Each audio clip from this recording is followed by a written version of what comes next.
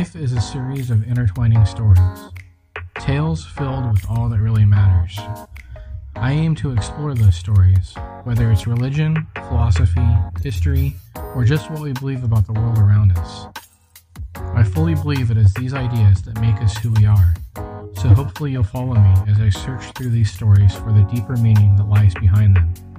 My name is Jason, and this is my Rickety Soapbox.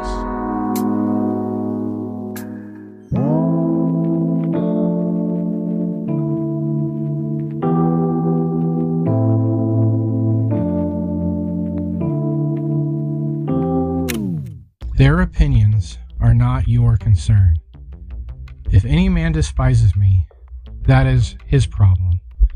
My only concern is not doing or saying anything deserving of that contempt.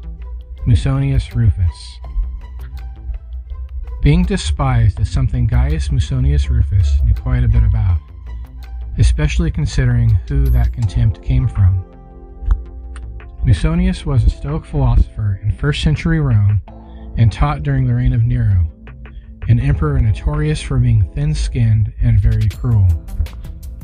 Musonius was an outspoken opponent of Nero's tyranny, and so was sent into exile in AD 65, not returning to Rome until the reign of Emperor Galba. During this time, he continued his teaching.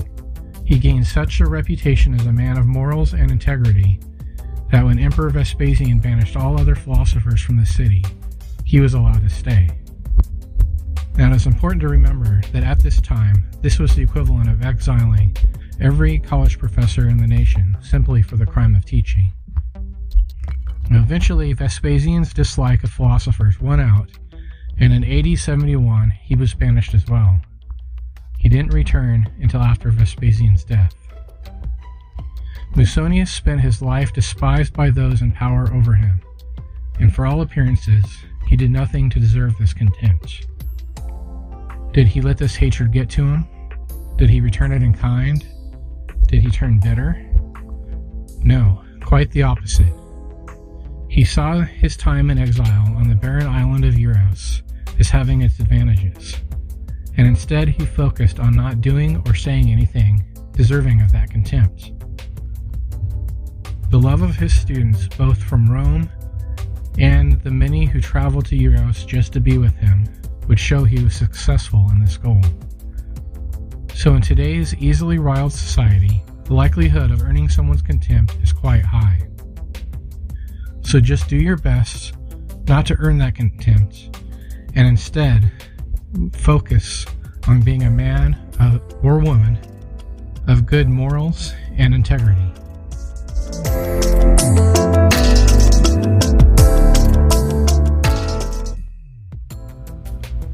Now, before you go, don't forget to check out my blog on medium.com. Producing this podcast takes equipment and time, so if you'd like to help me improve the quality and scope of my content, you can do so on either Patreon or Buy Me a Coffee, and everything I get will go towards that goal.